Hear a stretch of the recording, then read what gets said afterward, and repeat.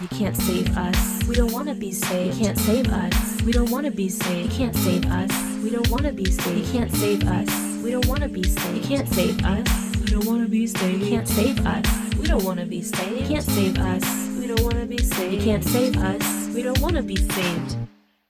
What's up, everybody? Welcome back to another episode of White People Won't Save You. This is the podcast where we deconstruct these white savior films and recontextualize them through a black and POC lens. I'm one of your hosts, Jordan Clark. I'm the other one, Cameron Mason. And we've got a great guest, but also just one of those movies that, like, man, you look at it. I know people have talked about it. Yeah, I was about to say, but I don't know how many people looked at it. Yeah, I don't know how many people have actually watched it, because this was a movie that I had watched. I'd never watched, actually, but then, like, I had a conscious, like, memory of. Yeah. You know, in terms of, like, it came out, it did very poorly, and then, like, became almost synonymous with, like, the box office bomb. I think it is historically if not the second most loss a movie has ever taken. Yes. Upon release. You are correct. So, you know, between the budget and then the marketing and then everything else, like, it bombed terribly. But we have a guest that we're very excited to talk about. He's a screenwriter and a comic book writer. He's done stuff for ABC, Netflix, Stars, Apple TV, and is also the author of the Blade Runner Origins for Titan Comics. This is Mellow Brown. How you doing? It's a pleasure, y'all. It's good to see you. I'm happy to have you. This particular movie, so this one always comes to mind. I am still an employee of Disney, as to when you're listening to this.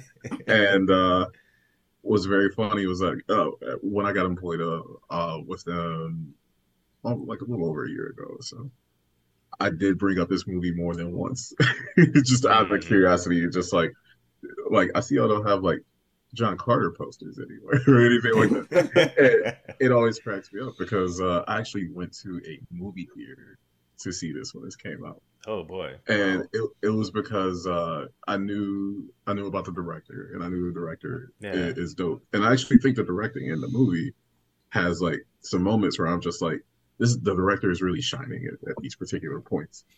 And like, good God, man. Like, it was one of the worst afternoons in a movie theater I've had. Yeah. And I'm so happy I get to drag y'all along to these feelings.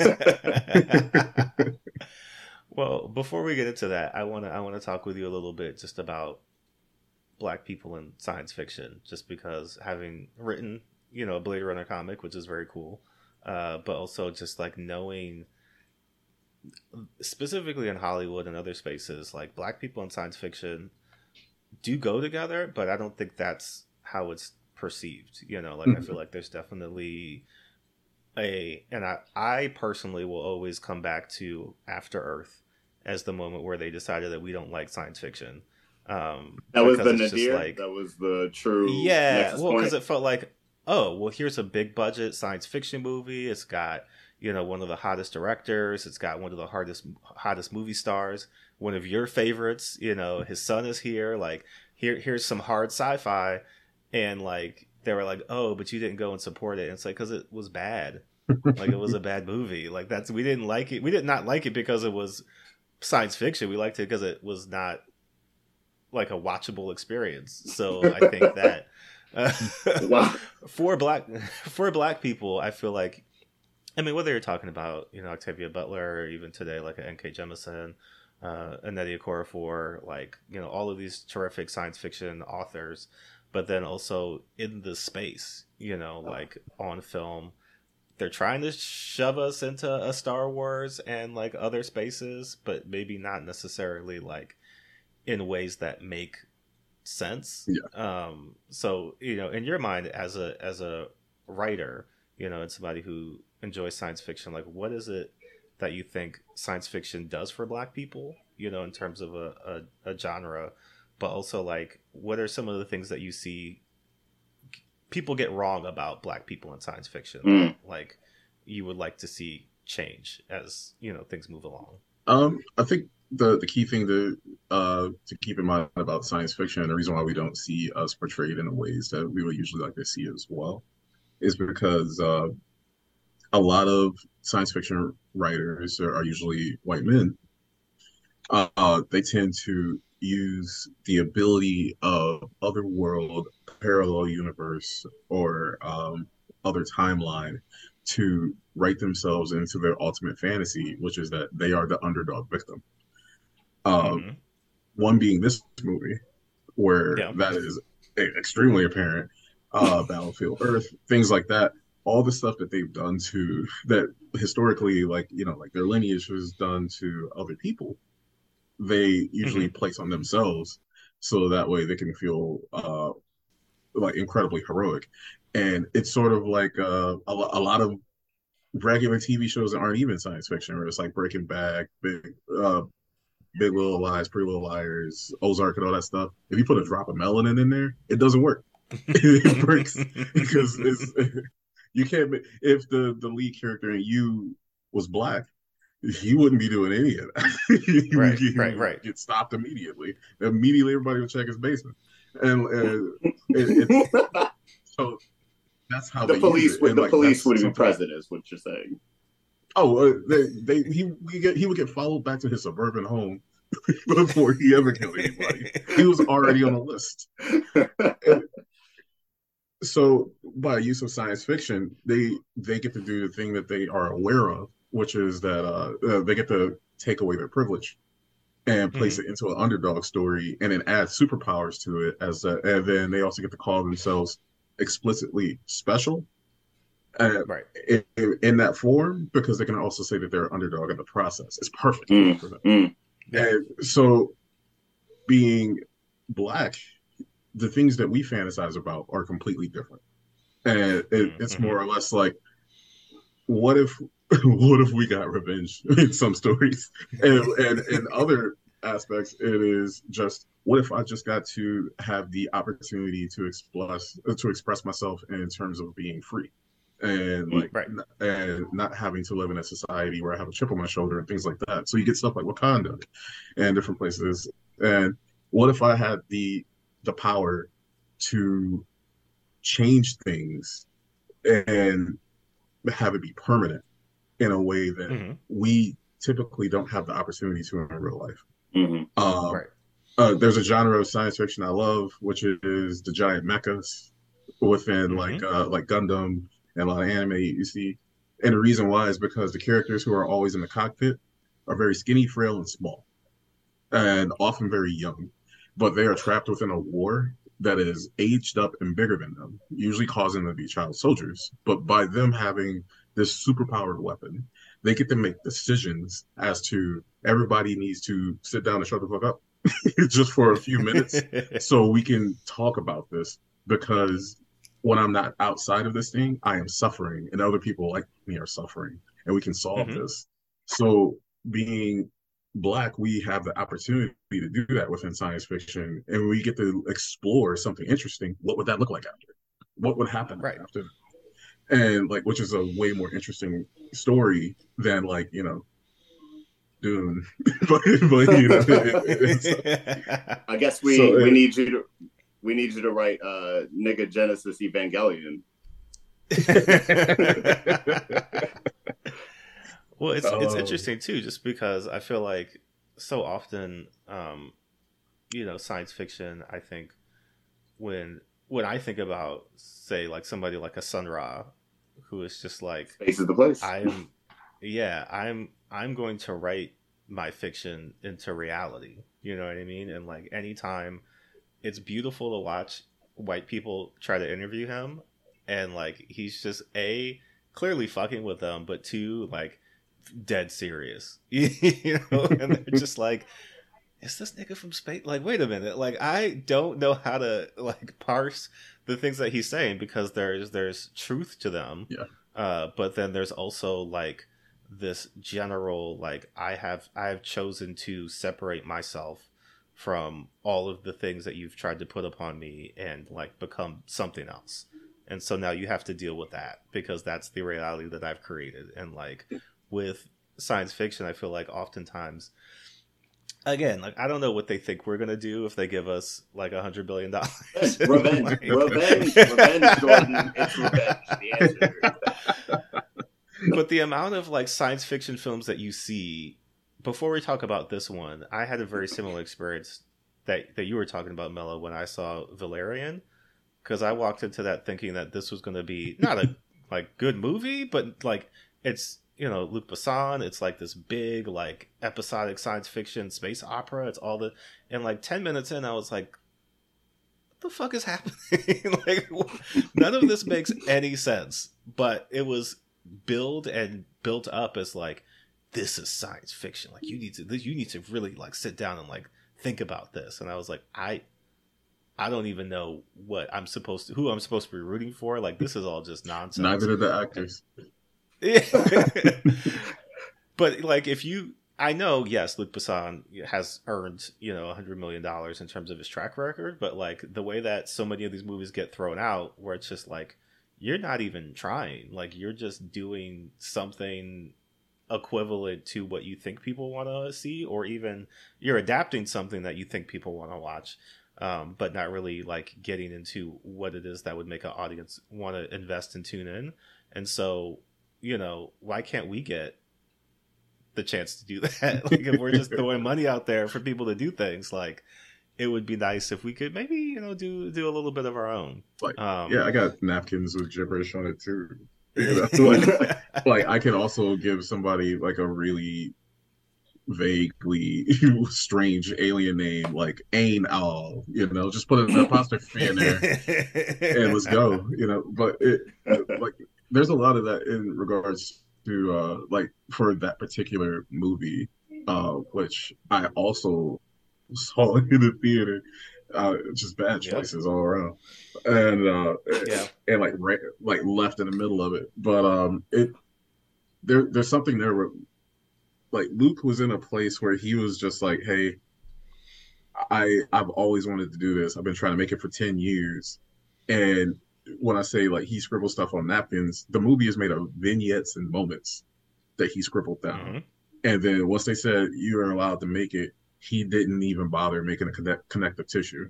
He's like, I'll just make a bunch of shots and then come up with something that may be about, which was like porcupines that were like spitting out diamonds or something. I don't even remember.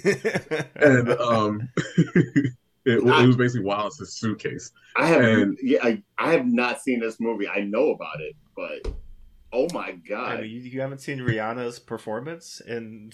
Oh, she's in Valerian. That's right. Oh my god! Yeah, she's got a whole musical number. She's like a changeling creature in it, and that was when Rihanna was like, "I'm gonna act and I'm gonna be in a bunch of sci-fi stuff," and so she did like that in Battleship. And I was about to say before we got on, we actually had a conversation that referenced Battleship. So we're invoking Rihanna's acting career today. It's gonna happen. Well, and let's talk about acting choices in particular in this movie. John Carter, king of the transition. The end, yeah. Like this, we'll get into it, you know, in the behind the scenes. But like John Carter, which is based on Apprentice of Mars, which was one of the other proposed titles, or John Carter of Mars, as people will just like fill in. But the movie is just Disney's John Carter. It was a 2012 science fiction film that was directed and written by Andrew Stanton, who you might know from a bunch of Pixar stuff. So he had done like WALL-E and Finding Dory, or Finding Nemo, and then Finding Dory. He did Toy Story 4. Like he had basically, you know, made his name off of the Pixar space. And somehow Disney was like, this is the guy that we want to do a live action $200 million film, as his first film that he's ever done live action. And so he's brought on Mark Andrews and Michael Chabon are brought on to write along with him. The movie stars Taylor Kitsch, Lynn Collins, Samantha Morton, Mark Strong, Ciarán Hinds, Dominic West, Willem Dafoe. And this is, you know, sometimes they'll do this on Wikipedia when you try to get specifics, but the budget in general between the actual film budget and then the marketing is somewhere north of 300 million. Let's go. 306.6 Let's million. go. Which is like one of the, if not the most expensive film of all time. Just the GDPs of small nations. Just throwing it at the screen, seeing if it sticks. Okay. Its box office was 284, but when you take into account everything else, like that's not as impressive as it No, sounds. that's not impressive because that's 284 globally. Oof. Yeah. Oof. And so Disney very famously took a $200 million like loss on this movie, and kind of was. After that, they're like, "Fuck it, we're just gonna buy Star Wars." So, They bought Star Wars and Marvel right there. Literally, I think they must have made the decision at the same table. Like, John Carter, we got that Star Wars coming. Don't worry about it. We good. We still on these streets. Yeah. Well, they thought 2 movies were going to be like all timers in terms of like we will be able to ride these franchises to the grave, and the money's going to come back triple once we release them. And it was this and Tron Legacy. Oh, and I don't know if that's on your list. That's Tron the one Legacy I saw in the has theater. We might need to get that has all the same problems as this movie actually. Yeah. Well, let's get into the 5 minutes here. I'm gonna do it. I think I can do it because I'm just gonna do what the screenwriter should have done: is cut 90% of that's what right. they decided to include in here, because it is a labyrinth maze of unnecessary plot and jargon that, like, I think easily you could have just got straight to it. But Cameron, whenever you're ready, I'll jump into it and see. Jordan, I believe in you. We here, white people won't save you, are not with the shits. So let's go. 3, 2, 1. Okay, so this movie starts 4 times before we even get to what it's actually about. For some reason, we start on Mars, and Detective McNulty is like in space, basically like fighting some kind of battle until Mark Strong and his goons come down, and they're like, "Yo, we want to make you our goon. Here's like the ultimate weapon, but don't use it." From that, we cut straight to John Carter in New York, just like trying to duck somebody who's following him. He mails a telegram, which takes us to the third opening, which is Edgar Rice Burroughs. Yes, Edgar Rice Burroughs, the author of John Carter, A Princess of Mars. He did the same thing in the books. It's unclear in both instances if that's actually supposed to be him as the nephew of John Carter, or if that's just a strange coincidence. But either way, he's got called in to John Carter's estate because his uncle has suddenly died, and he's left mysterious instructions for his burial and a personal journal that only Burroughs can read. And so then the movie actually starts when he starts reading the journal, and we flash back even further to just a little bit after the Civil War, 1868. In Arizona, John Carter's just fucking around, and Bryan Cranston's like, "Yo, you need to come with me." He comes, he snatches him up. This is the beginning of a strange running gag that is basically half of the movie, where John Carter gets captured, tries to escape, immediately gets captured again, tries to escape, gets captured again, tries to escape. I think you forgot one. And so he gets captured, he escapes, he manages to get out. He's heading towards what he believes to be a spider cave filled with gold, except, of course, the Apache are there, and they're there to intercept him. John Carter speaks Apache, I guess, and is trying to converse with them, but then somebody from the Union starts letting off shots. They get into a battle. Bryan Cranston gets clipped. He, like, drags him over to the cave, but the Apache are like, "Oh, we don't fuck with that. We're not going in there." So, of course, John Carter's like, "Oh, this is the place I want to go." He goes inside. A magical dude appears out of nowhere. They get into a struggle. John Carter murders that man, takes his medallion, for some reason, says raided a body immediately. What is inscribed on it. Immediately is like, this is the hero. The hero of our movie is killing people and taking their things, and is also a Confederate soldier. And so he character, seems to me. Transports himself to Mars, where immediately he figures out that because of bone density, I think, is able to jump. I will pause for my theory. I will pause for my theory. It's not even like too complicated, but here's my theory. Because it does it connect through the rest of the movie. They just like, this nigga can jump. He got 20,000-foot vertical. He's great. Yeah. What I'm thinking is everybody else is born on Mars gravity, used to Mars gravity. He's not used to Mars gravity. So once he gets there, he's like, I got the hops because I'm not used to them. My legs are great. He doesn't believe in gravity. He's like, this cannot chain me. So his power is beyond. privilege. Boom. Yeah. Boom. I don't buy and that. that's why we're here today. Yeah. All right, I'll resume you. So yeah, he has like a 50-foot standing vertical. He's running around. He's super strong now, but he still has not tried to figure out where he is until he stumbles upon a den of like alien eggs that start to hatch. This is where we meet the Tharks, which is a race that we'll have to have a conversation about what they're supposed to be analogous to, but they come up and immediately another sequence of him escaping, getting caught. They take him back. I guess he's a slave now, or at least property of one of the Tharks, who take him in, and he's like basically gonna be their property. Randomly cut to Deja Thoris, Lynn Collins, who is being told by her father that you're about to marry Dominic West, and you don't have any choice about that. I don't know what you thought you were going to do with the rest of your life, but this is what's happening now. And she's like, fuck that. I don't want any part of that. Real brief, when she appeared on screen, that was like the biggest like blackface jump scare I've seen. It's just a real immediate close up of her in like red makeup, making her browner than she should be with tribal tattoos. This very British white lady. Yep. Continue. Sorry. So she is in red face. A bunch of people are red. Dominic West is red. Other people are not. We don't know why. So then we cut back. I guess he's trying to escape again from the Tharks. Manages to get out. Meets a dog that can tap into the Speed Force and is like following him around and like gets him caught up by the Tharks again.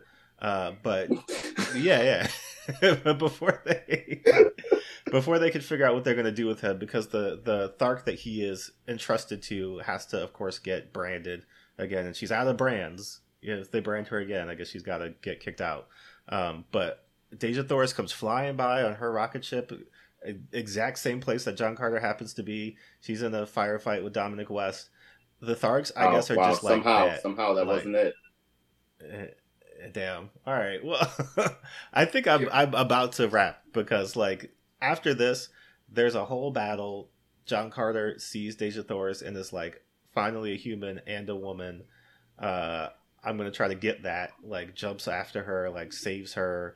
They team up, I guess, and then the Tharks for some reason decide that they also are gonna enter the fray and start just like blasting at Dominic West and his people, so they have to leave. So now Deja Thoris and John Carter are together, but John Carter's like, I just want to go back to Earth.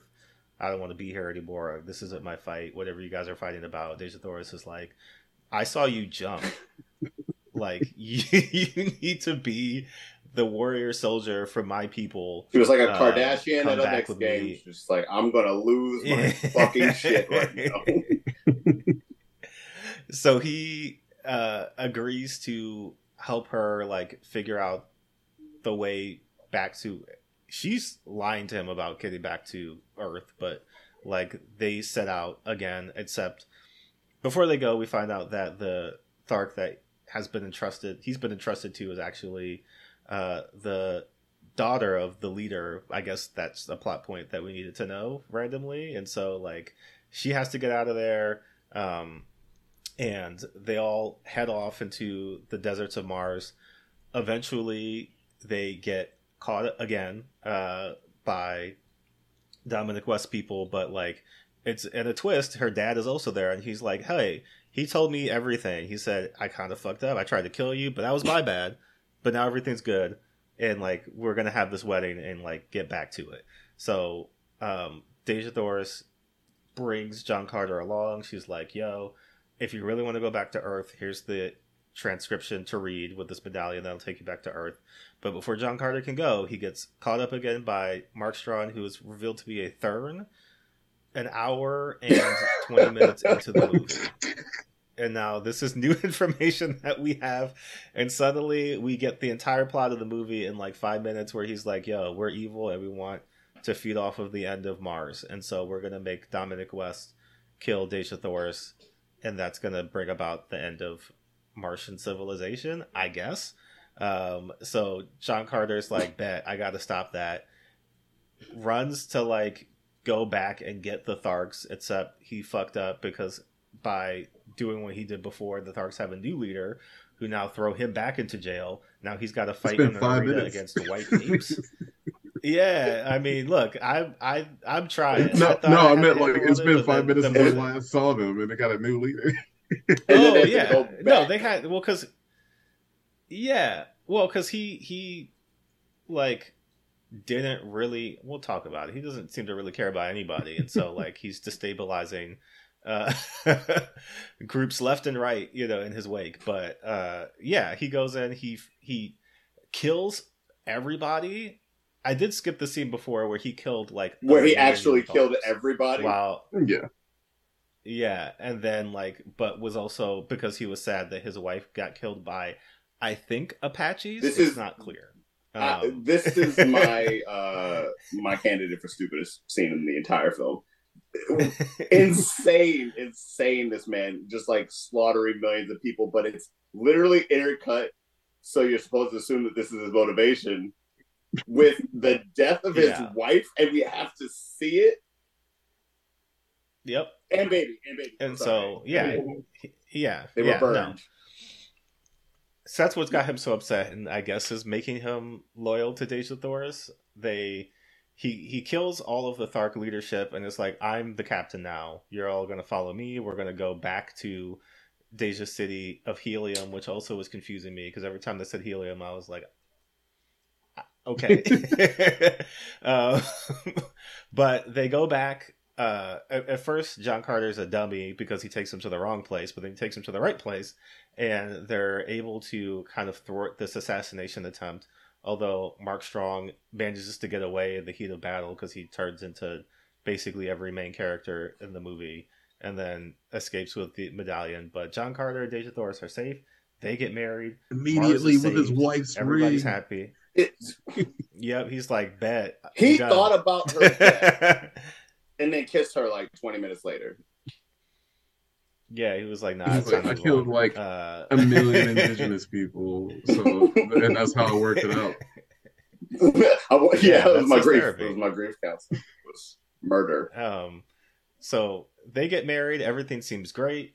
John Carter is now John Carter of Mars, is what he addresses himself as. He's having a moment looking out into his new home, except, of course, Mark Strong is there. He's disguised himself as one of the guards. He karate chops him and then throws the medallion into his chest and sends him back to Earth. And so now we're all the way back at the beginning of the movie to understand this random framing device that has him sending a letter to Edgar Rice Burroughs to then set up his fake death, in which he was worried that the Thurns were going to find him and fuck his whole plan to get back up to Mars up. So he has Edgar Rice Burroughs go through this whole charade in order to kill the one Thurn that's been following him, and then is now I'm gonna go back to Mars. The end of the movie. He could have just shot a dude and went home. Wow. Who can say? I think that's part of what makes this movie so confusing, is because they do so many unnecessary things, and so I guess y'all just let me know where you're going to start. Well, here's where I want to start, because I think for our purposes specifically, these movies, the movies based off Edgar Rice Burroughs, whole canon, when it's seemingly one white man after another going to a place that he's not from and suddenly becoming the guy, and either saving or bringing civilization to or whatever it is. But also, I don't know, Mello, if you saw the new Tarzan that had Skarsgård. who was it? Jaimin Hansu and then Skarsgård and Samuel Oh Jackson. no, I didn't even know that existed. Yep. I thought you were It talking does. about the one with Casper Van Dien. Like, that's what I thought. That was the last one. Oh yeah. wow! Oh wow! This one came out in 2016, and it was like their attempt to modernize Tarzan by having him literally save Africa from slavery, as he destroys King Leopold's slave ring in the Congo, and like emancipates the whole. And also, a country, Black American more or asked less. him to do the job. A Black American man named George Washington asked him to do it. Yeah, and so it's another. This feels like another instance where they were like, okay, he's a Confederate soldier.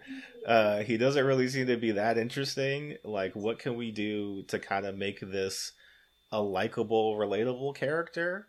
And also, So how bad does Edgar Rice Burroughs want to be a nigga? you know what? We talked about it with Tarzan. And, We did and talk Tarzan about very much feels like Strong. Tarzan right? feels like what a white person. Strong. Tarzan feels like what a white person thinks of being a black person is like.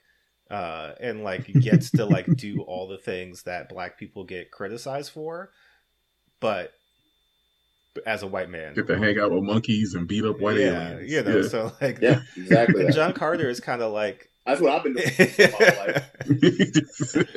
John Carter is kind of like, okay, so if we take away him being a Confederate soldier part, but then drop him into this is what I want us to parse out. Some kind of analogous Let's do it. representation of the Civil War with Yes. the Tharks as the natives caught in between. Yes. But like they don't explain anything. So you don't know whose motivations are what. You just assume Deja Thoris is good because bad things are happening to her and that he should side with her and save her. He never asks any questions. He just does what she asks him to. And then like the Tharks kind of get to be like the friends, you know, like the, hey, you know, we are just, we're just here to do what you tell us to do. You know what I mean? We didn't even know how to fly until you came along. And now like you've changed our whole civilization.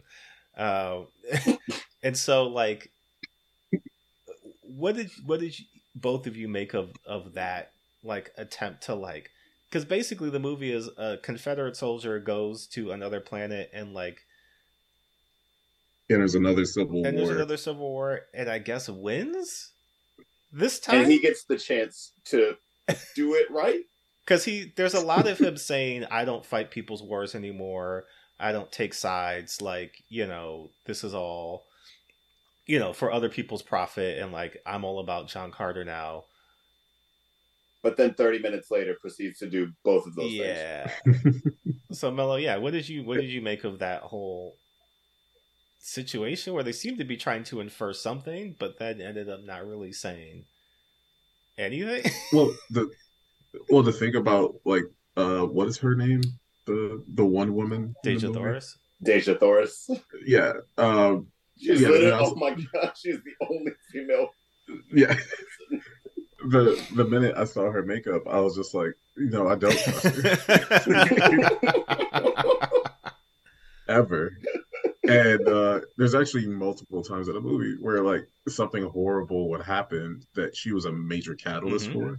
And then she would run back to her very rich colonial father and hug him. Like, oh, thank God you're here. Thank God you shot these savages that kept me as a quote unquote prisoner and let me roam freely the entire time I was with them. And then I told them, like, you are allowed to capture me. I was like, that is one of the worst characters I've seen in the movie.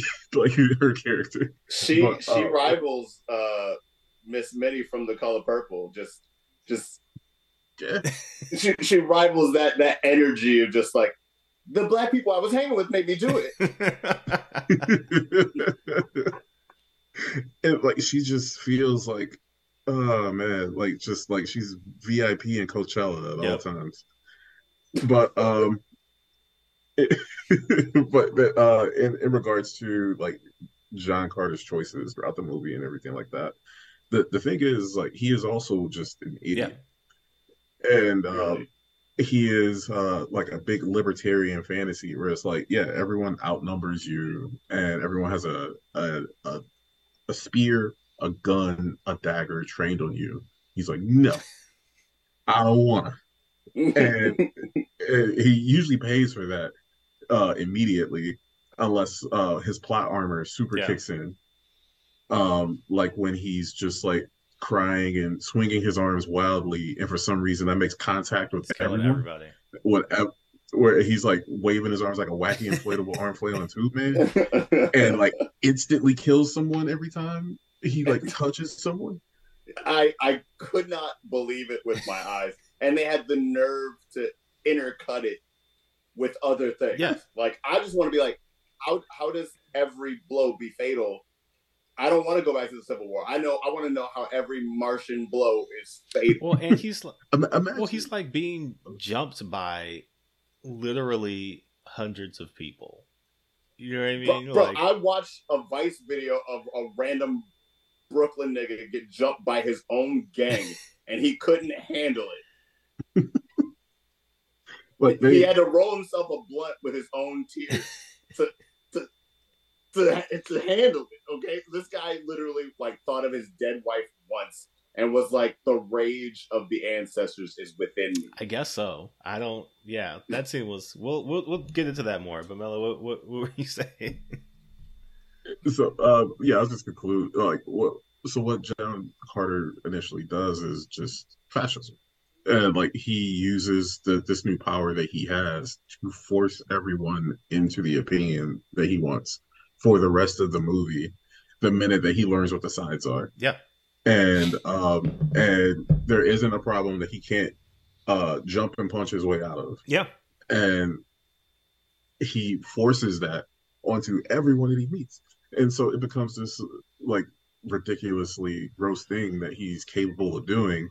And it becomes a libertarian fantasy as to how the world should work. Yep. And he at the end of the day, he takes the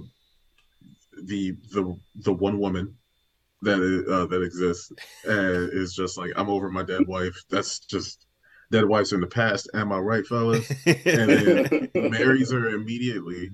And he's like, got my penis, dog. Not a symbolism for anything. And like life is supposed to be good from here, and we're supposed to be rooting for Yeah. it.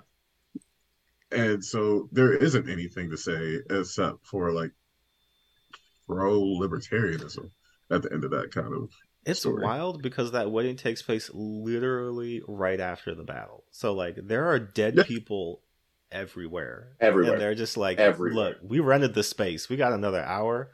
We Love wins. we gotta Love make the wins. most of this venue. We got catering. Like we can't let this food go to waste. Like let's everybody get in here. We're gonna have a wedding.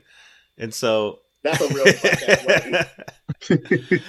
Hey, Mom, everyone died here. I paid for this.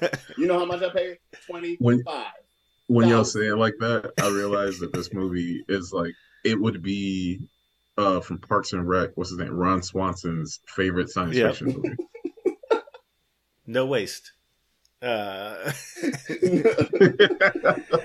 Well, because I think the thing about John Carter, the character, me and Cameron were talking about this a little bit earlier, is like the story behind Taylor Kitsch being cast was that Andrew Stanton had seen a promotional still of Friday Night Lights, where he looked kind of like a cover to a John Carter book and was like, that guy is John Carter. No, we're not going to do an audition. This is also... You know what I mean? Like, I'm just off the vibes. He's the guy that I want to cast. And there are other people around.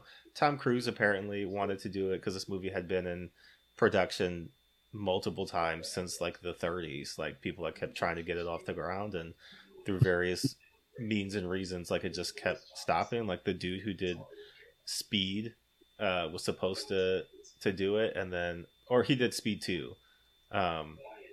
Oh, I was about to say, Yeah. So like he was gonna do it, and then Speed 2 came out, and they're like, we can't do that movie no more. And it's just like, damn, dog. let him No, cook. I guess not. So this was like Taylor Kitsch gets thrown into this, and they don't really. Here's the problem, right? He's a Confederate soldier, and I don't know what you're gonna try to tell me in terms of justifying this, but specifically from Virginia, where they had the most slaves. You know what I mean? Like some of the most famous plantations. Proud of that shit. Proud of that. You shit. can't tell me that he won in the books. It is explicitly stated that he owned slaves, and that slaves held him in high regard. But also that like he was like my nigga, but like literally my nigga. But in the movie, they try to just say, yeah, well, but he learned that he was fighting for the wrong side, and so that's kind of what's turned him off of war is that he, which I don't know if it's like he lost. Like because if they had won, would he have been like, nah, war is bad? Like you can't expect me to care about the guy with the whip. Like he fucked up when he picked up the whip. There is no oh my coming god. Back. And was like skilled. Yeah. Oh, he used one before. Yeah. He knew it was up. Yeah. Been here before. I'm familiar. And so they try to like dance around it and like give him like a pathos of like I now know what is right to fight for, and I guess it's just this red woman because like it wasn't because it wasn't even again like it like Deja Thors is good because she's in danger. It's never just like, oh no, like she is like somebody who has these ideas for what Mars should be, or like is working towards creating like a utopian society. It's just like, no, she is good because Dominic West is bad and he wants her. And so now John Carter is good because he is on her side, but like never once it's like, hey, so Mars, like what's going on here with all of these sides and like just things, quick geopolitics. Yeah, can I at least get like, what is this war about? And like the movie never stops to explain that, and so you're left to think that it is supposed to be a Civil War proxy. But then that brings us to the Tharks and what we're supposed to make of them, because very clearly the native people, indigenous people of Mars, but like with all of the trappings and stereotypes of indigenous people from film and books in the 1930s. So I don't know what they tried to do in terms of making them, because they're like savages who like keep slaves and like hatch alien animals in order to force them into labor and kill the ones that aren't strong enough, and like have a whole system of like branding and a caste system, and then like seemingly just murder people and take their things, and that's how they survive in the desert. And like once they're once William Dafoe's out the picture, it's like, I've got a fucking literal arena of like murder that we do now. Like that's what we do now, and it's just like, wait, what? Hold on a minute. Like, what do you guys believe the Tharks are supposed to be? Like, do you think the movie had intent, or they just kind of backwardly walked themselves into this situation? They're absolutely Apache.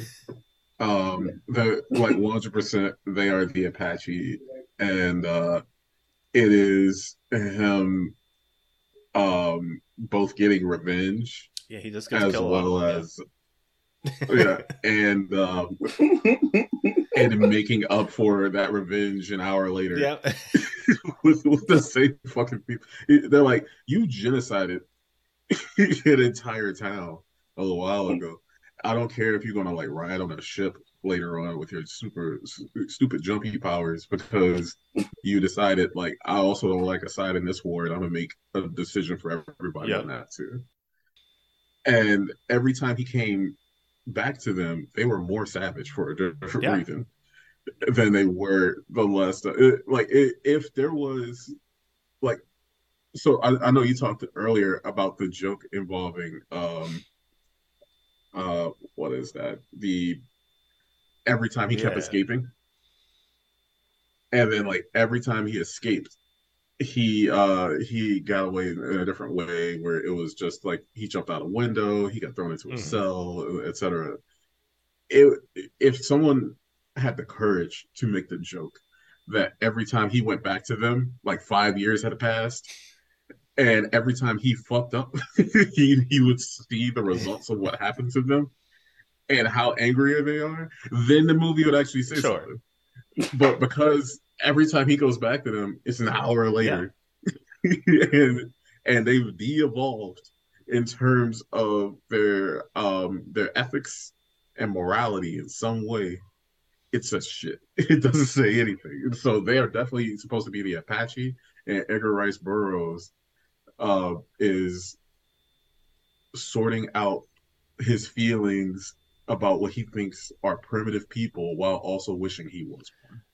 Well, it's Mm. weird too because like they are positioned as like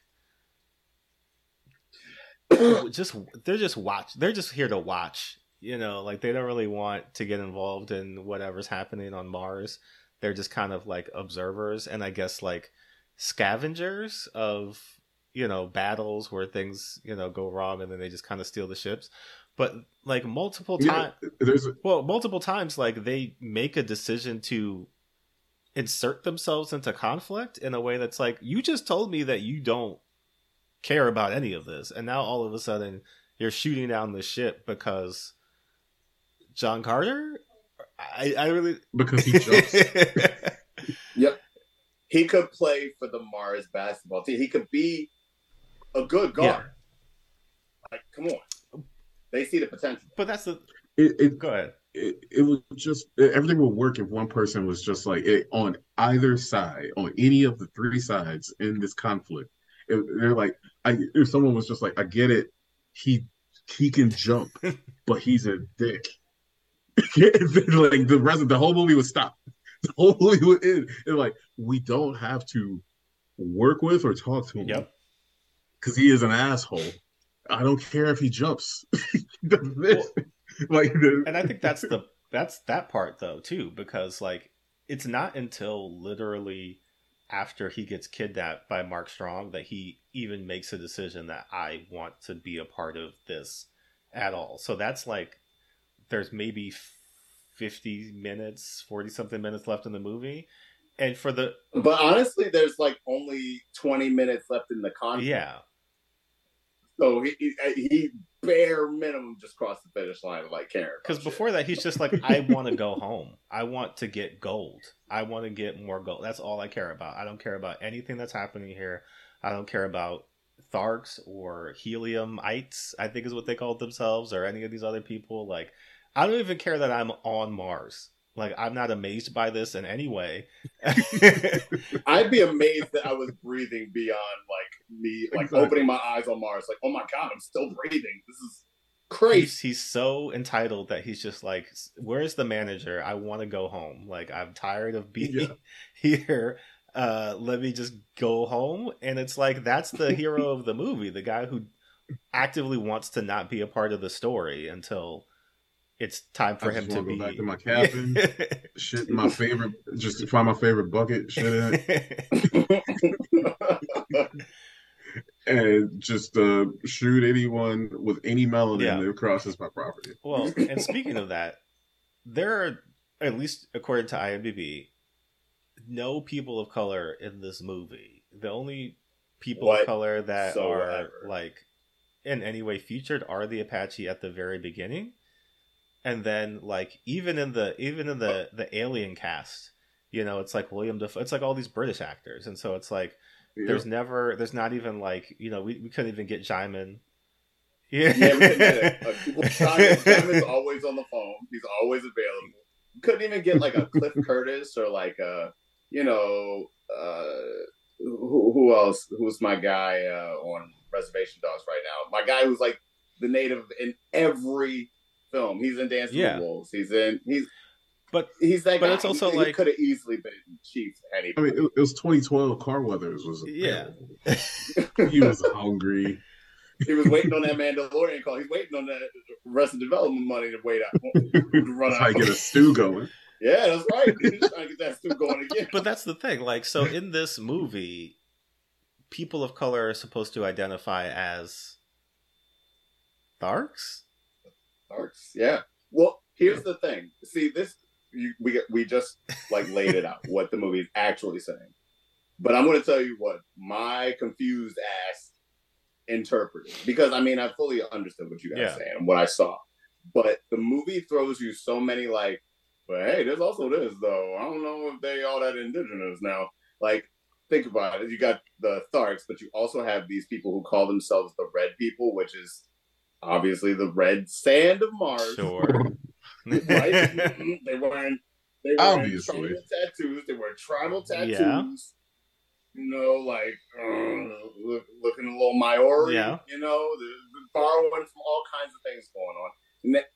Now, I know that they're not the indigenous people of Mars. I know this, right? With my brain, I'm able to decipher that. However, this movie keeps throwing you curveballs. That's like, maybe they're entitled to something. I don't know. Who knows? Do you know? You don't know because you don't live on Mars, bro. Well, it's.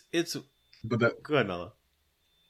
no I was just gonna say, me and Cameron had this conversation off camera because we were talking about Ant-Man, Quantumania, and like discussing how whenever they need to employ alien races, they just ascribe vaguely ethnic identities and like culture to them that are kind of supposed to be just different. You know, they're not Western. They tribal.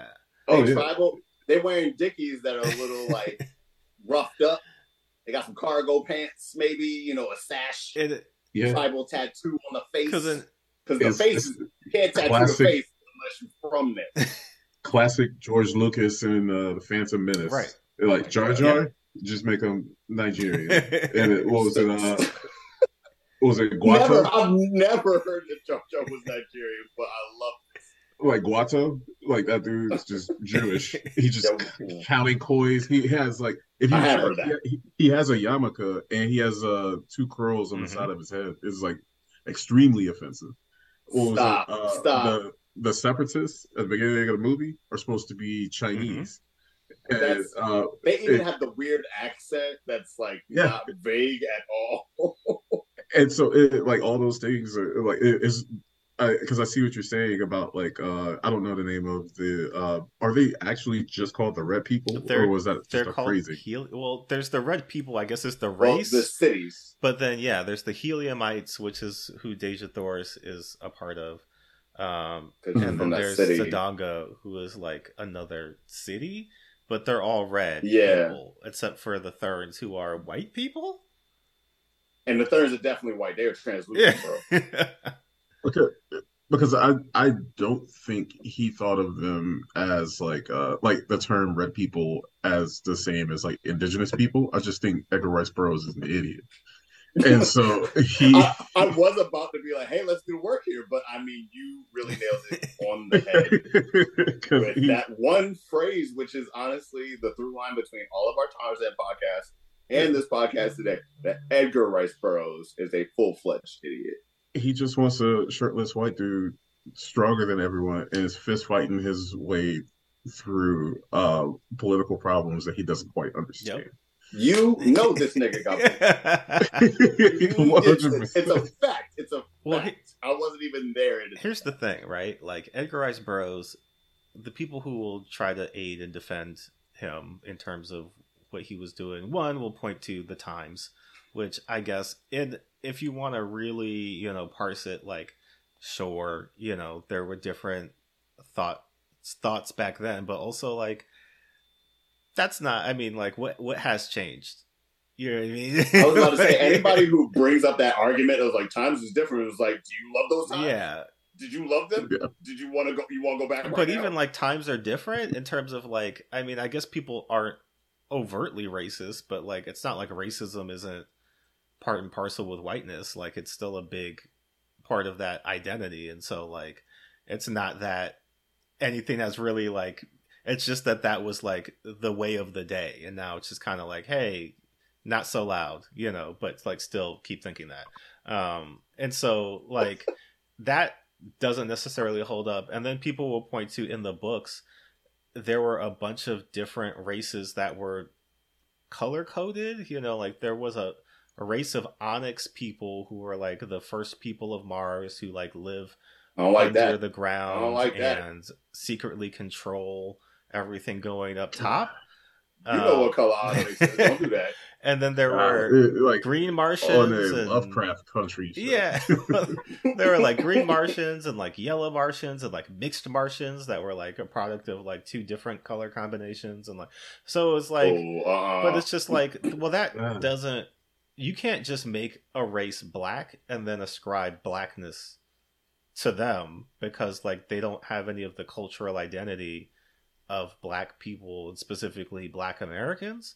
And so like just because you write a character who happens to be black but has nothing to do, like, it wasn't like he wrote a black man or black woman and like wrote them with 3 dimensions. He just wrote to explore perspective. Yeah, he just had another race that was black, you know what I mean? Like he just did a creator skin on a video game character and was like, this one is different now. And you're just like, well, that's not how that works. Like, you can't just do that. Well, we all know that that's not how it works, because have you ever created a black character on NBA 2K with the proper hair? Well, I mean, that's a whole other thing. I mean, you could say the same thing about Mass Effect. They kind of, they got to work on that. I still play GTA, and all the black people have the same dreadlocks. All of us have the same dreadlocks. We're all talking to each other with the same language.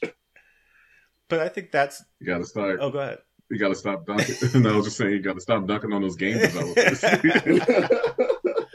Well, so... They're like, I'm going to make a game just like Edgar Rice. It is coming straight out of like fear and not understanding.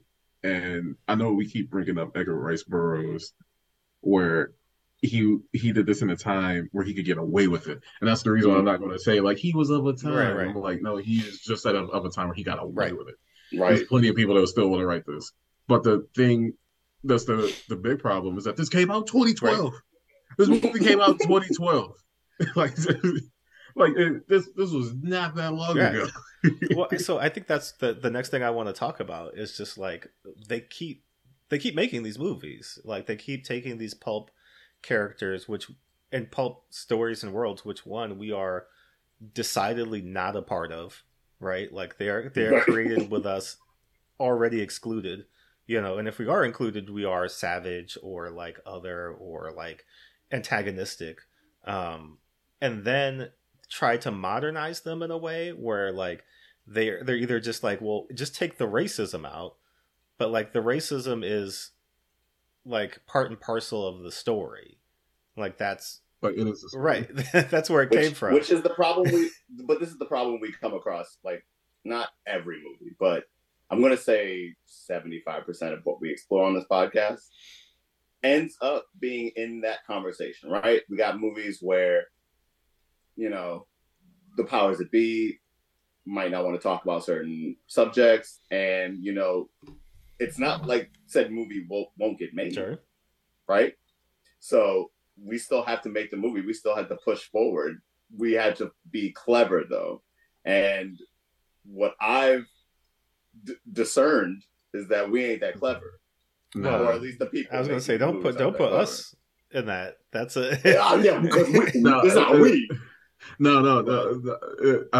I genuinely don't think they care as long as the IP is big enough to gain money. We're watching this now. We're watching it in real time happen again because Dune is this. Yeah, Dune is this. Dune is absolutely this. It is a white boy going into an indigenous culture and then telling them what to do, and then they're just like, okay. And then he also is like, his legitimate superpower is also privilege. Yep. And the reason why is because he didn't earn anything. His mom actually sets him up by creating a fake prophecy for him to be pushed forward with. Right. And the reason why Dune is more celebrated amongst all audiences is because when you get to book 3, they immediately, like that indigenous culture is like, this fucking white boy is annoying. Mm-hmm. And like he is doing terrible things. He is also a colonizer because he has colonizer mindset and he has savior mindset, and we need to get rid of him. And that's when it becomes really interesting.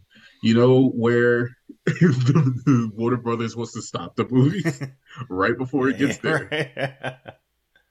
I was about to say, I'm like, I don't think we're getting that Dune Part 3 at No, I mean, all. we're Even if going to get Part 2 is two successful. that is the second half of the first book, and then we're going to get a third movie that is the second book, which isn't even that yeah. good. And so they're going to stop it right before his character is proven wrong.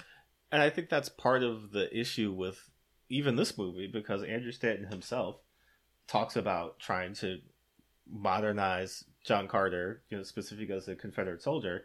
And so, they had early concept art which saw him wearing a low slug and blazoned hat with a Confederate flag. And Stanton says, I wanted to not absolve him of that, but also not make him pro the side he was on. So the best I could do was neutralize him. Which is like, what does that mean? You just don't see the flag. Honestly, I mean, from a visual standpoint, he just was shit in that bucket real bad. He ate some of that bad Confederate chili, Okay, I was just going to say, what's the point of having him still be a Confederate soldier if we're not going to talk about it? Like, he's just something else then. Well, if we're not even going to see it, right? Because this is movies, this is the visual art form. So we're supposed to see the flag is to infer only the one thing that comes with it, right? That you stood for slavery, right, and the extension of the Southern Empire, or whatever they thought they had, and keeping slavery. We all know what it's really about. But sadly, the problem is that you have to see it. Yeah, you have to see the stars and bars, simple and plain. It's like encountering movies that want to talk about slavery but don't want to engage with slavery. You ain't gonna see no slaves. It takes like an extreme amount of work coming from someone that had to remove it from a franchise. Right. Like, I'm in a position where when I entered Blade Runner and they approached me about it, they're just like, this story is going to be canon.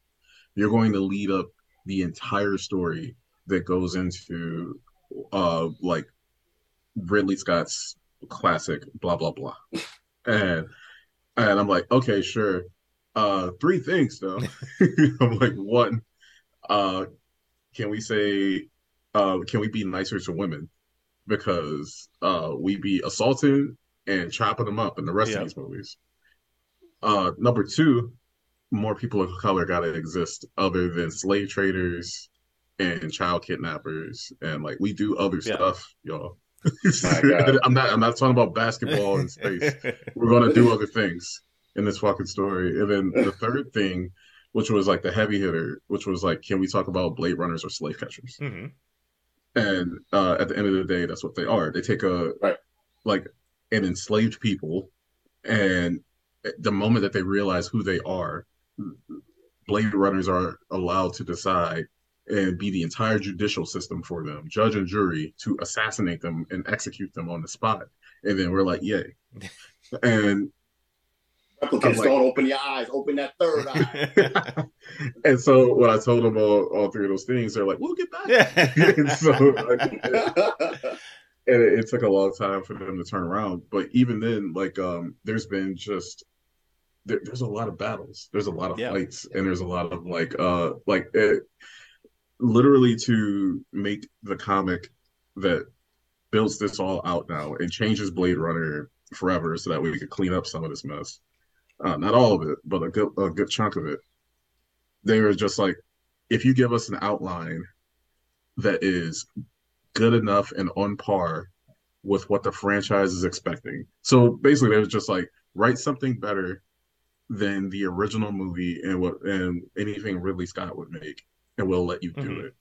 And so it's like, you telling me the literal thing that we joke about, which is like, I have to be twice as good in order to correct a problem you created. Right. You know, speak on it. I mean, it's like the most daunting task, right? And especially as Black creators, it's like the most daunting task, because it seems to be like our forever task, right? Suss that shit out. Let's fix it. Because that's, I mean, from the dawn of time, what have we done? Fix, right? They literally hired us to fix the house, to build the house, damn, and then fix it. So there's something very specific too, where like they could have to put in the work to fix this problem. Also takes someone that can't have that Michael Jordan mindset of Republicans buy Jordans too. And that's what they were going for at this time. That's what they had as executive party at this time. Clearly, the house has been cleaned out and it's brand new people in there where they would never let this shit fly. Sure. Disney property. But at this time, they're just like, make him like as neutral as a glass of milk. Like, make him just nothing. Make him just a dude that has no opinions and stares at a wall. And then, and that is what we get as a character, where it's just like, I have a bad past, I potentially have a good future. Sure, this dude is not going to be able to convey anything in terms of performance. His eyebrows never raised or lowered. Okay. Did y'all ever notice that?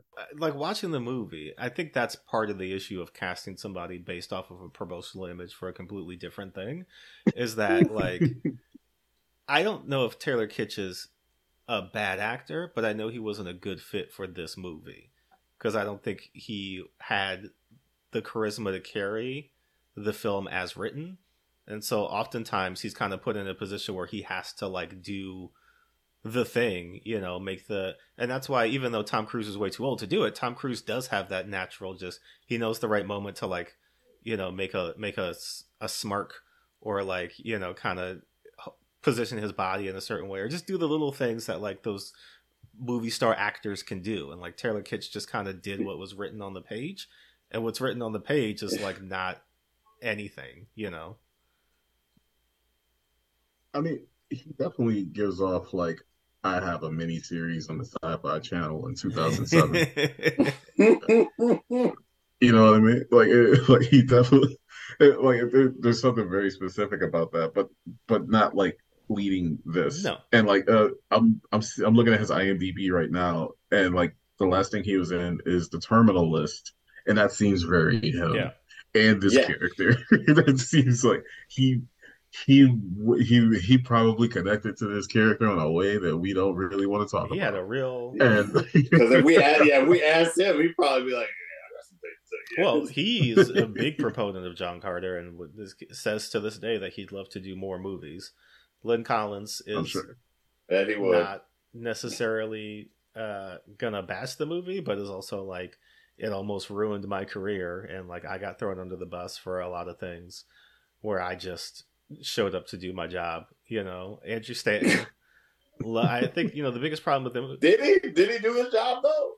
Lynn Collins, I think she did what she, at a certain point, she says that she just showed up to set and asked Andrew Stanton what he wants her to do, because she didn't have any idea who this character was supposed to be anymore.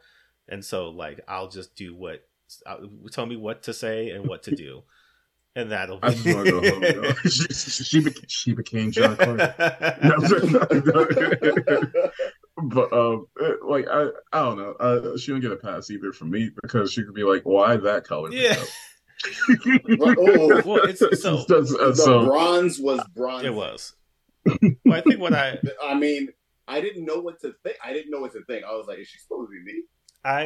She's supposed to be it, or is she supposed to be like hot Aborigine? Well, because like it wasn't a consistent shade, so everybody looked different in the red paint, and so like, it was like 3 layers. Yeah, it was like, you're obviously the lily white. Right. I know what Dominic West is. I see him McNulty. Yeah, I know what that man is. He's Irish. Okay, so first of all, we got that, and then we got the bronzer. Just like Disney movie magic. We got that makeup, but then we got the red, and then the red is like doing this magic eye. You squint, and then you take your eyes away from it, and then you see a whole new picture kind of thing on all of them. I mean, with the old man who's like just been in every Bond movie. He's like every colonizer in every movie ever, and he's like a red man in this movie, and they redded the shit out of this dude.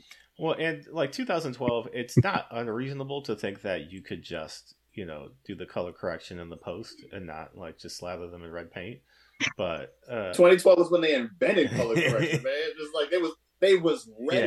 Yeah, it's a mess. But I do want to talk lastly about just like if we're thinking about reimagining these movies and also thinking about like what these movies could be, because they're going to keep making them. Sony has signed on to do another Tarzan movie, and so like they're not letting these properties die, even though I think at this point a lot of them might be entering public domain, similar to Sherlock Holmes. So I don't know.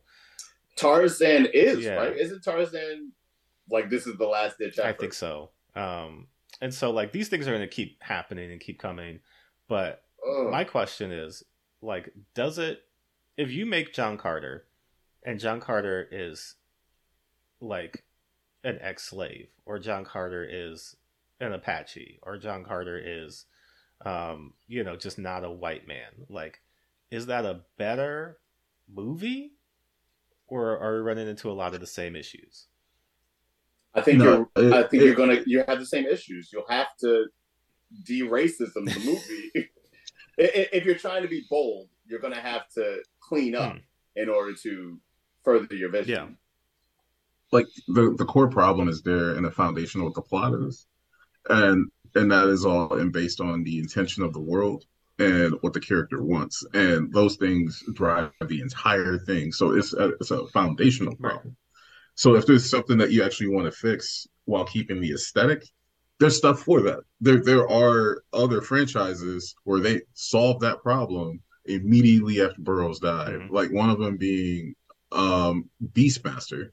The thing that we don't know about Beastmaster is that is probably the most whitewashed franchise ever, because Beastmaster wasn't fantasy; it was in space. Nice. B, it was about a dude who was a veteran in the military, and he was the last Native American alive, and so he goes to another planet so that way he can just live normally, and he has the ability to talk to animals. And he has been trained both in terms of his native people as well as within the military. So he's just a straight up badass.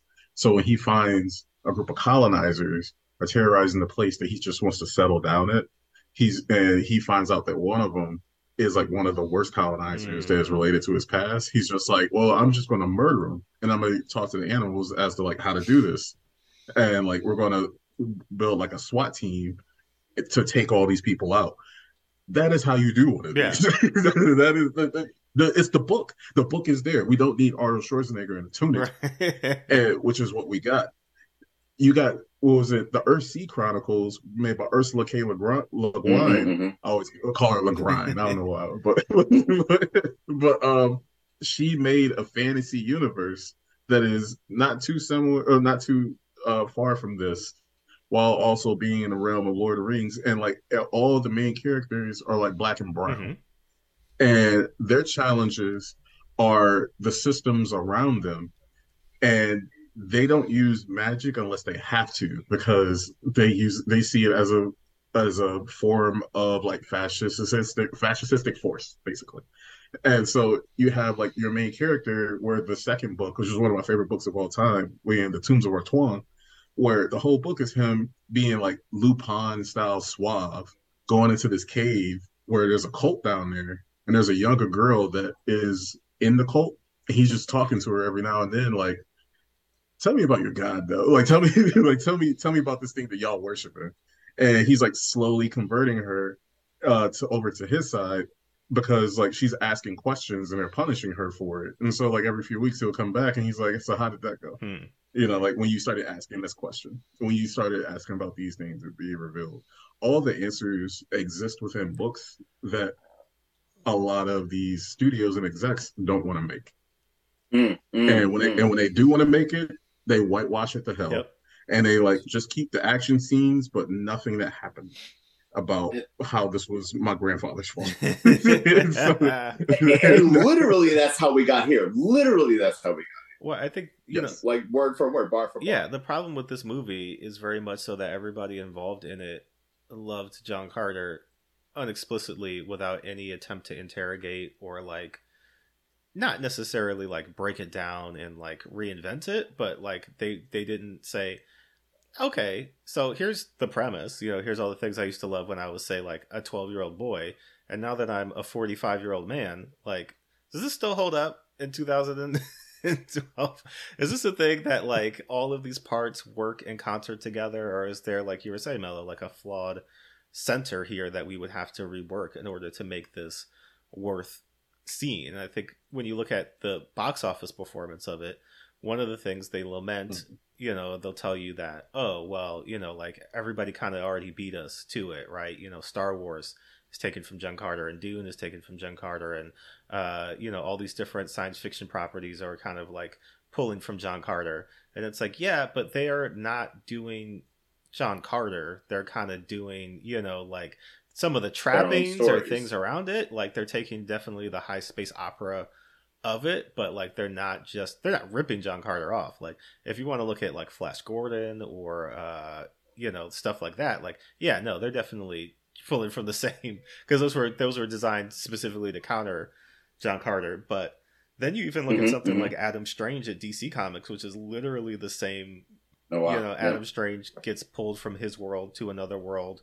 He gets caught up in a war. He meets a princess, like all this stuff. Except they just removed the fact that he's a Confederate soldier and like all the other parts that made John Carter gross. And we're just like, but what if this? Like it's the same, He's always jumping into some bullshit that got nothing to do with him. It's like, my gosh, like yo, you're not a Rand or a Thanagarian. Just get out. Yeah, just go to Earth. Right. Just go to Earth. There's a million superheroes that can take you back. There's so many superheroes that can take you back to Earth. Get out of here. Just somebody take this nigga's backpack. Somebody take that jetpack off of him. But I think that's the thing, is that by the time this movie came out, they were so faithful to the original source material that people are like, so any of this new, or this is, we see, okay, like we kind of seen this already. And I don't know, there have been talks, in terms of it becoming a Disney Plus show. There's been talks, just in terms of Andrew Stanton will always kind of float.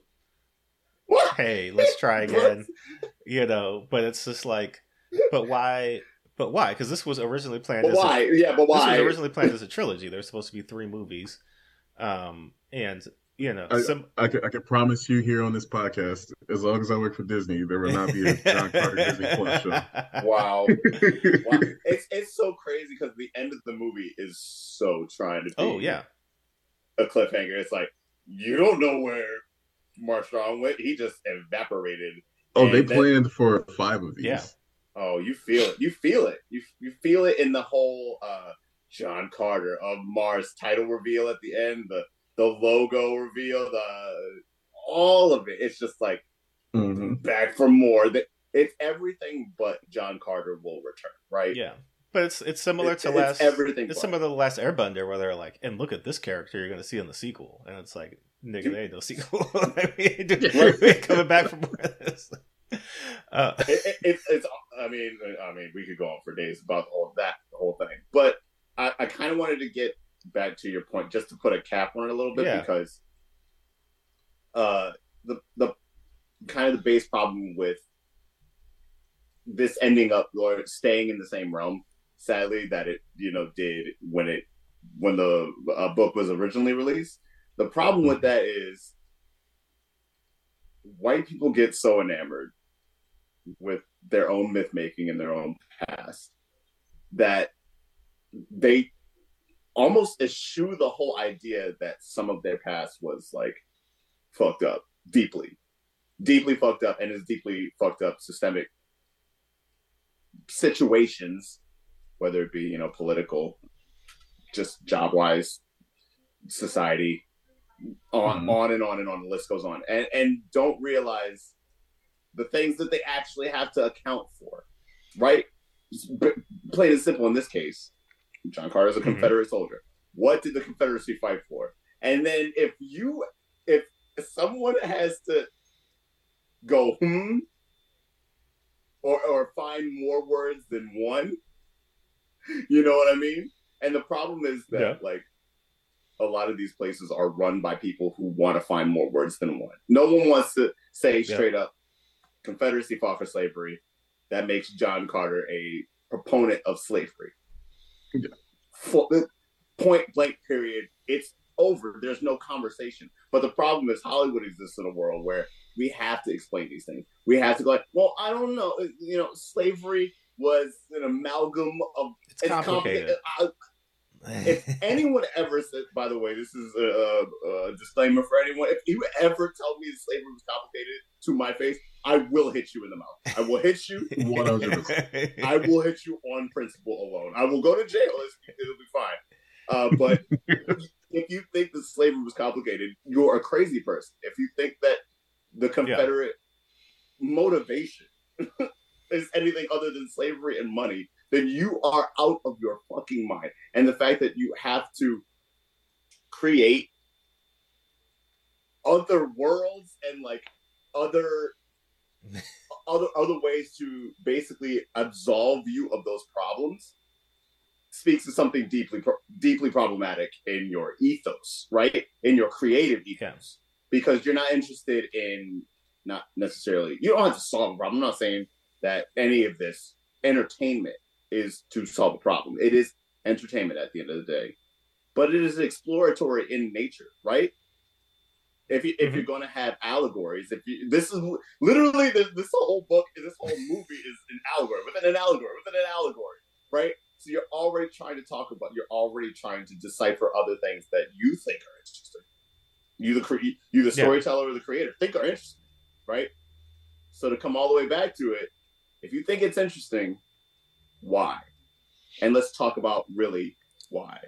But if you're not interested, then you can't disassociate yourself from that and then don't tell the story. You can't, there's no way that you're like, I love John Carter so much that I have to figure out a way to tell the story without talking about genocide and slavery. Like, shut up. You're insane. You're insane because it's literally tied to the man himself. Edgar Rice Burroughs, the little nerdy. Cameron, what was that imitation you just did? Little chewy guys. That's my impression of a Hollywood executive. They're adorable. I love them so much. They're adorable. Well, let's look at what people really did think about John Carter. Going through all our different aggregate review sites, starting with IMDb.com. Mellow, what do you think out of 10 John Carter currently has? 6. Okay, Cameron? On IMDb, yeah, I'm gonna go 5.5 though. 6.6. Whoa, out of that's 277,000 reviews. That's alarming. That's alarming. Wait. That's a lot of reviews. Also, that might be the most amount of reviews I've ever heard for a movie on IMDb. So there's been a lot of revisionist John Carter looking back in the last couple of years because it was the 10-year anniversary last year. It was also the 10 year of Nas's Life is Good. Did you listen to it? Sorry, no shots.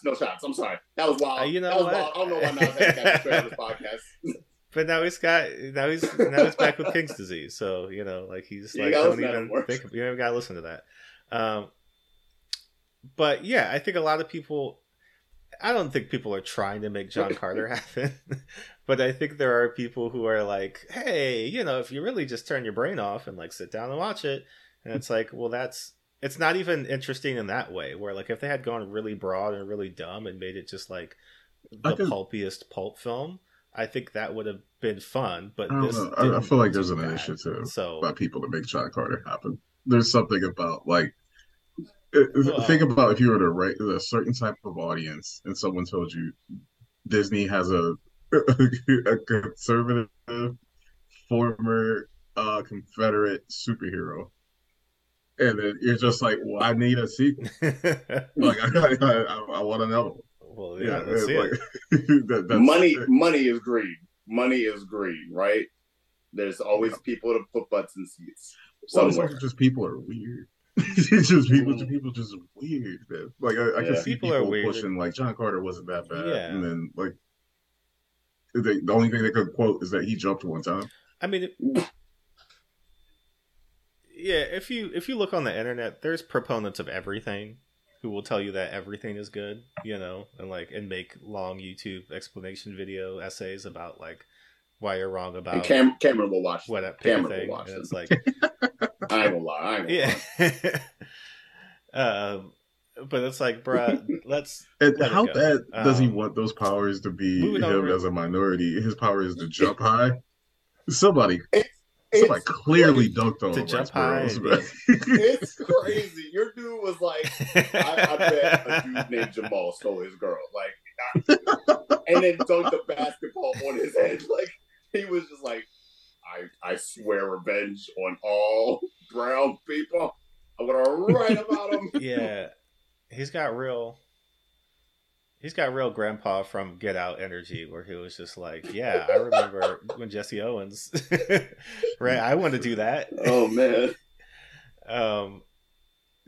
We'll go over to Rotten Tomatoes out of 100% Mellow. What do you think John Carter currently has? I don't want to guess because I accidentally saw it when I clicked it when you said 6.6 and I was so outraged that I went to go look myself.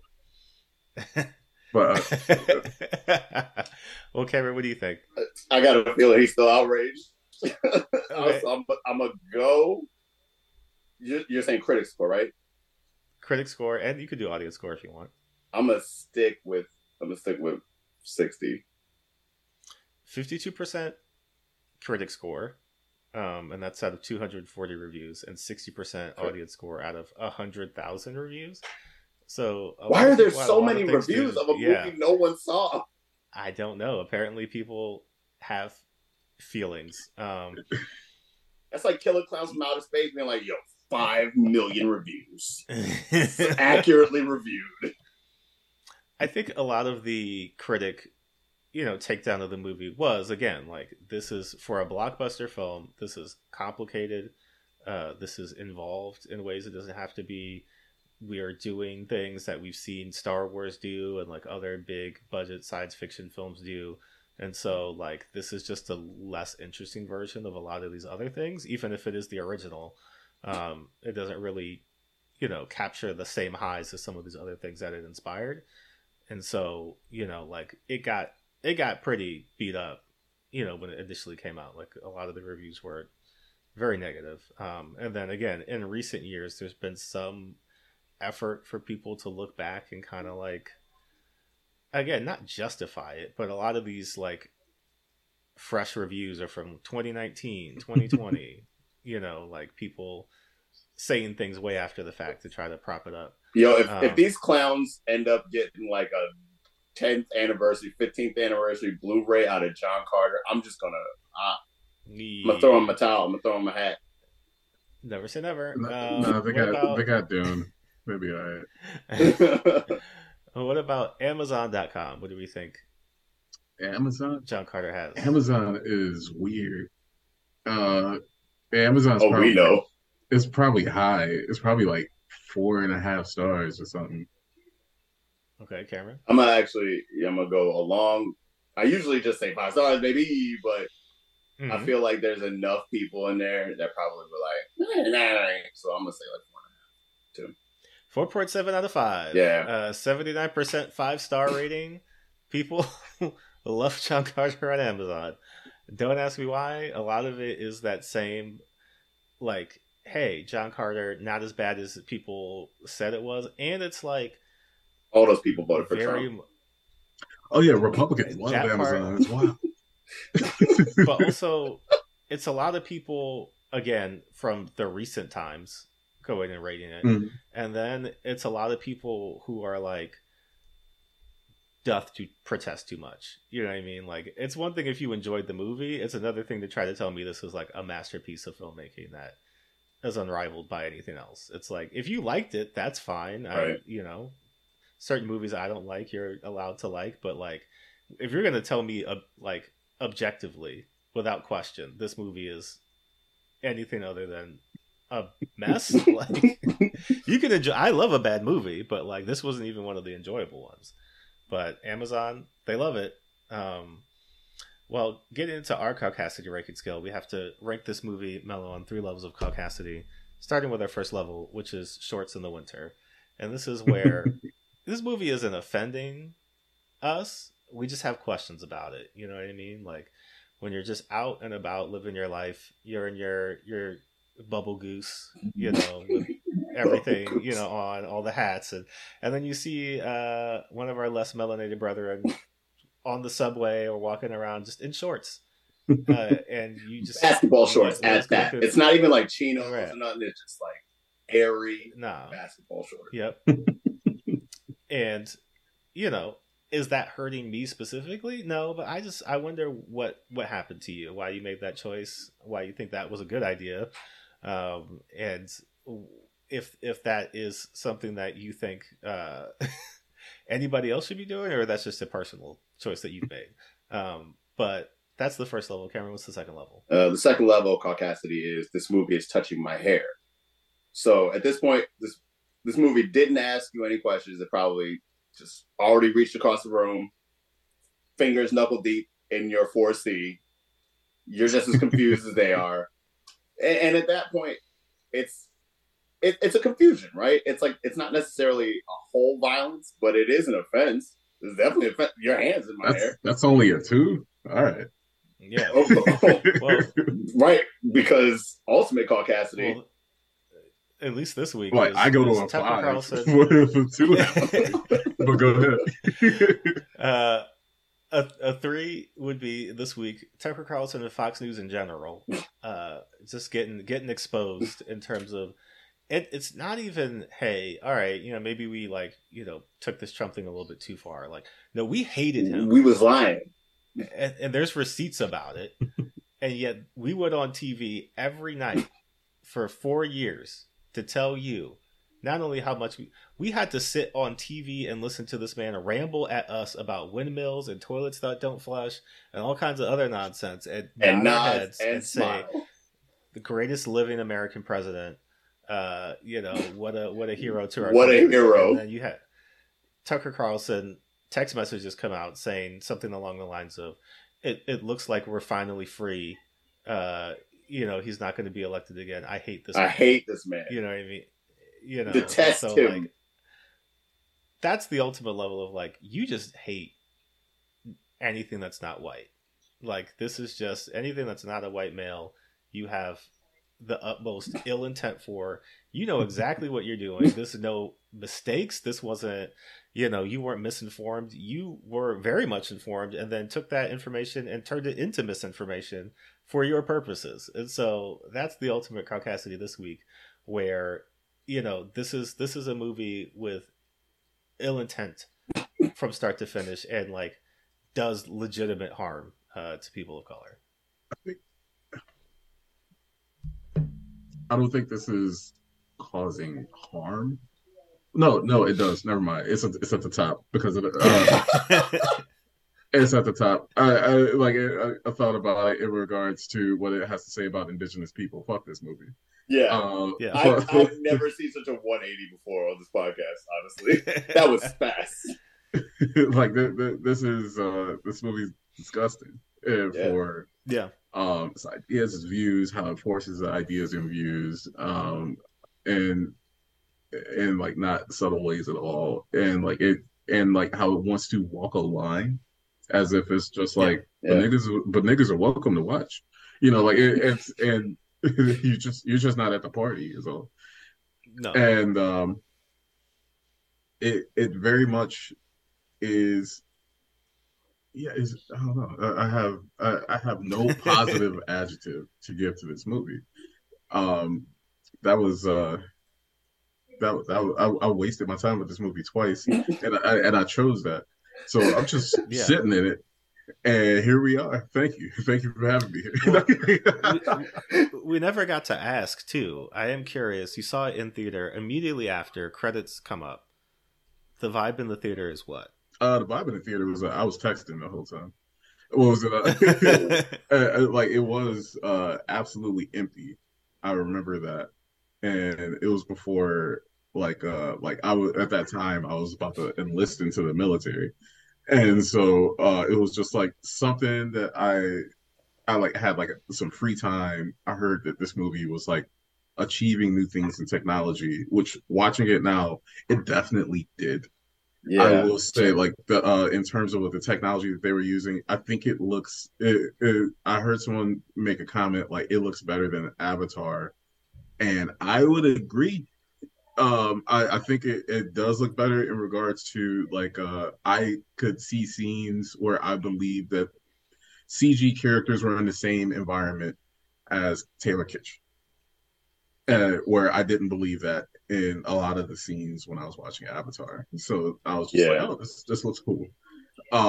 Everything else, no. Everything they're like, you know how we're gonna power this technology on white supremacy, and so Woo! There you go. it's all completely checked out, and it was just doing other like figuring out what I was gonna do that night. Watching it again, in order to get through the first 15 minutes, I got real high with my wife. And then Sure.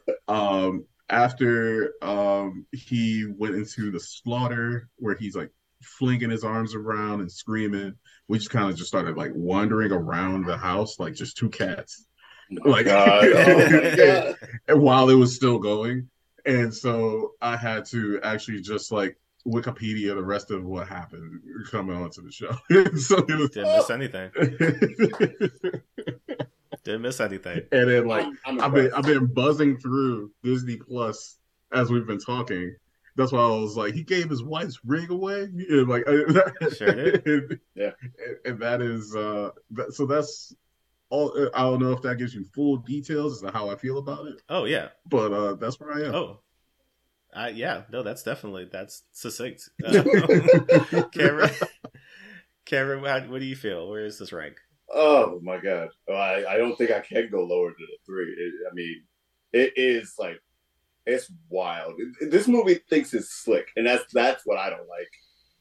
As my parents would say, this movie thinks it's slick because it's doing stuff like he's Confederate, but you ain't see no stars and bars. So like, I mean, how are you supposed to really know? And like, also, red people are they the indigenous people? You don't know. I didn't explain it good enough, so you don't know. Like this movie is doing some slick shit on the low. However, it like I felt the exact same thing that you was going through, Mellow. Like technically, kind of astounding in some scenes. It's like throwaway shots that look gorgeous. Like there's him, Deja, and the one dark daughter that went with them on the journey to Helium.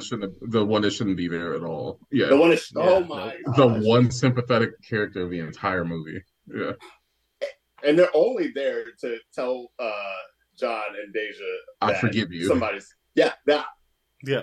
the indigenous people forgive the white people for their own shit. So with that alone, 3 out of 3, high caucasity. However, like I said, throwaway shot of them in the desert literally looks like it's seamless. It's seamless. Like apply some of this technology to a Star Wars movie that had come out at the time, and you would have had well, The Force Awakens. You would have had The Force Awakens, but still, I'm sure that was a meeting. there's like wholesale. Well, you can watch the meeting happen. You can watch what meetings happen after like I can hear the studio executives being like, I don't know, I don't think we should do it. What if we fucking just bought Tatooine? What? Yep. And then we just made everything Tatooine for 5 years. I think we just saved a lot of money. I think that's what we did just now. Pat ourselves in the back, give me a bonus, and go home. Everyone goes, Mandalorian. Go ahead. I'm sorry. You're not wrong. I was gonna say- I was letting you cook because you wasn't wrong. I think the thing about it is like because of his background in animation, like Andrew Stanton does have a good understanding of how CGI should work and be applied, and can like take some of those Pixar trappings and bring them to it. It's just that he doesn't have an idea of how a live action movie should work, and so like those two things just butt up against each other. Just really hardcore, yeah. Yeah. Well, it's a third level for me because it is $300 million, and like this is what you did. This is what you You know what I did. mean? And like, how many Everything Everywhere All at Onces could we make? How many Sorry to Bother Yous could we make? How many Technically, you like can make Attack the Blocks 18. could we make? Technically, you can You make know, 18. Everything, everywhere, like all how at many once. of these different movies could you make with that budget that would just be like, would they all be surefire successes? No, but like if this is what you're doing with that kind of money, like damn, like let somebody else get a chance to cut, because obviously this is not working, So I think that alone was offensive, and then you add in all the other things that like we all talked about on top of that, and it really just comes out as, it's not like Fanboy the movie, but it kind of is. It kind of It's is. kind of like, Yeah. hey, I'm a 12-year-old and I got $200 million to make a movie, and so like let me play with these action figures for 2 hours and 12 minutes, and like I guess we can maybe get a story in here somewhere, Mhm. but like that's not necessarily the point. And again, if it was a movie that was all spectacle, everything was about the tech. I mean, that's why people will give Avatar a pass, in the sense that like, oh, it's just a spectacle. Things are happening, you know what I mean? The story is super basic and simple, but like look at this shot of them jumping off this waterfall, or like look at this, facial technology, in terms of the CGI character, or like look, you know what I mean? It's like you're supposed to just look at it, What's and then like what's especially wild is like, and this is me probably giving Andrew Stanton too much credit, but it's very clear that he struggled with it, and there, Mhm. there there are things in it that are him, and then Mhm. everything we hate is not something that he is in the rest of his body of work. And Yeah. like the stuff where John Carter is constantly escaping is actually not bad exposition in terms of screenwriting. The fact that Thula or whatever her name was, that had like they're just like, if you like you there's no room left on your body for more brands, and like that's actually like, you I don't need to know anything else about her, like you just told me the whole story about her, Boom. and in like that one sentence, and that feels like a director figuring shit out as he goes, who is like Right. experienced, like you, like no matter if he is if he I don't know the man, I don't know if he is like racist or not or anything like that, but he knows what he's doing behind the camera, because he made one of the greatest science fiction movies ever made. He made Wally, and Right. he did that in terms of writing, and not quite directing, but he was there, Yeah. and he was figuring out what to do with this thing as he was making it, and you can see little snippets of that in there. So it really was just like, this was a weird time at that company. This was just the Yeah. weirdest time before, because they all also assumed that they were going to get bought by Pixar at that time. Right. And I don't know if y'all remember that era. Oh yeah. Mhm. Mhm. And like everything was just getting real weird. And like the Disney park stuff is just like, we don't really have properties that people want to show up for. Like, Right. and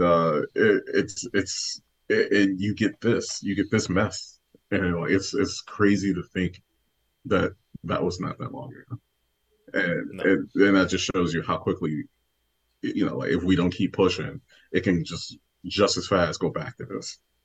Mm. Exactly. Well, let's tell people some things that we can recommend for them to watch instead of John Carter. Mello, I don't know if you have anything. It doesn't have to necessarily be a science fiction thing, although if you have something that's cool, but something that you think people would get more use of 2 hours and however many minutes than John Carter. Sure. I well, read the Blade Runner Origins books if you're interested. Those are a lot Mm-hmm. of fun. There's going to be a bunch of sequels coming out, so jump on that Nice. wagon now, because you definitely need to read the first before you go into the sequels. Um, watch Station 19, and at the time of recording this, one of my favorite writers in the room is releasing her episode tonight. So Woo. congratulations to her. Another sister in the room, Stacey Okinola. Um, And in terms of just like some fun stuff to watch, I can't recommend enough Baby Assassins, which is on Amazon. And that is a movie where it's the most Gen Z movie I've ever seen, where it is just two 20-year-olds who are at this place in life where they don't have the social skills or the hard skills to do anything because of their crippling anxiety to talk to other people. So they have to turn into Hmm. assassins, and that's what happens to a big chunk of Gen Z in this universe. So it's John Wick if they were the TikTok crowd for Okay. this entire universe, and it is one of the smartest, funniest, and coolest action comedies I've seen in quite some time. So, Baby Assassins. Nice. Awesome. Wow. Oh, Cam, you got anything? Damn.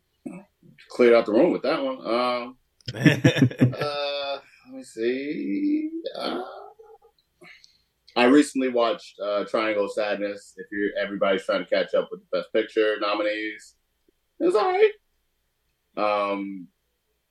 If you don't like seeing poop and vomit, you Well. don't do it because that you caught your boy off guard. Oh, Um, but I guess Black people in science fiction. I recently watched the first episode of Moon Girl and Devil Dinosaur. Hell yeah, yeah. that's Super excellent. cool, super cool. Like execution on a million, animation. If you're fans of Spider-Man, Into Spider-Verse, but don't necessarily want everything to look like that. But with that Yeah. same speed and kinetic energy, this is where you go. This is the next step. Yeah. Nice. Well, I will recommend, as of recording, the Oscars are going to be this Sunday, and I know we're You all got it. pulling for Michelle Yeoh. Mhm. And Criterion Yes. on the Criterion channel has an incredible collection of Yes. so many of her best movies, Yeah. starting all the way from Yes, Madam, all the way up to Crouching Tiger, Hidden Dragon.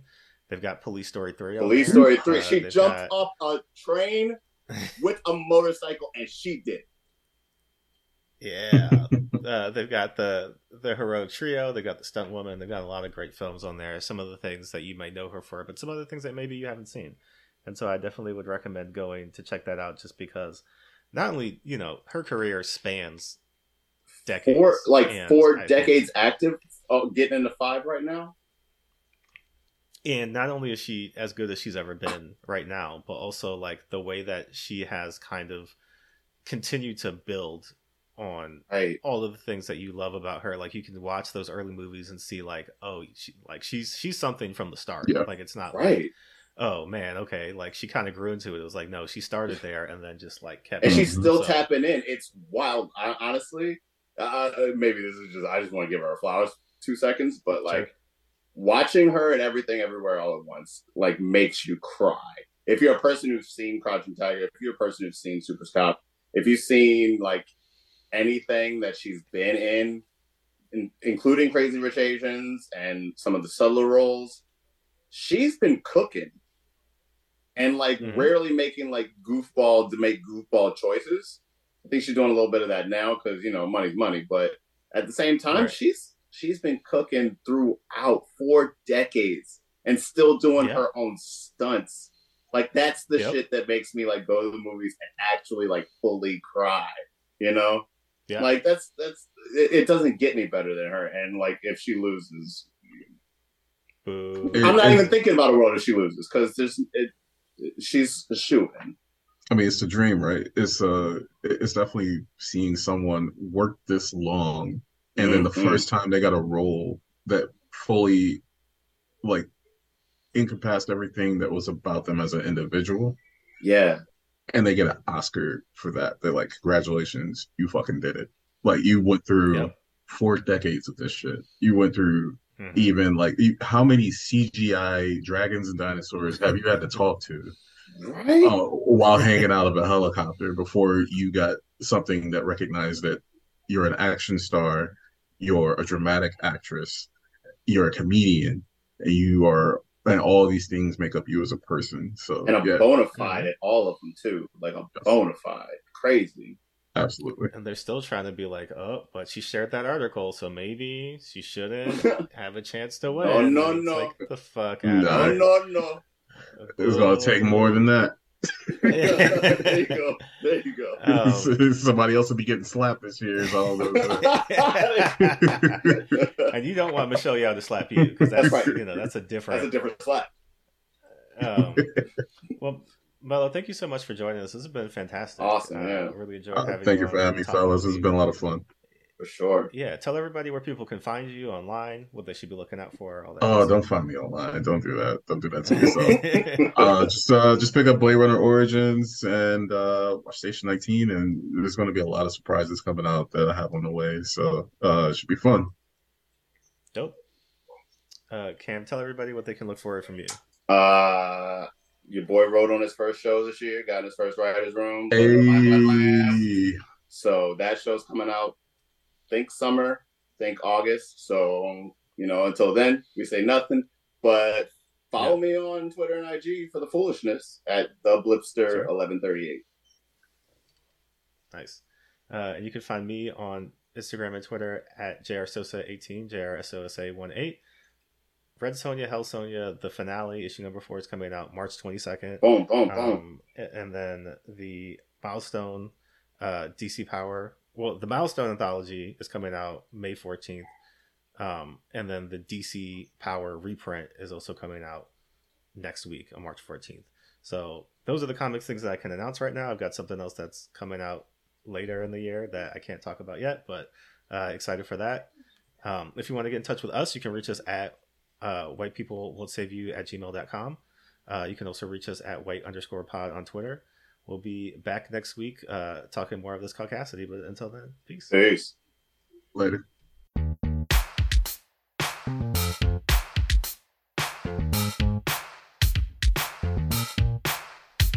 You can't save us. We don't want to be saved. You can't save us. We don't want to be saved. You can't save us. We don't want to be saved. You can't save us. We don't want to be saved. You can't save us. We don't want to be saved. You can't save us. We don't want to be saved. You can't save us. We don't want to be saved. You can't save us. We don't want to be saved.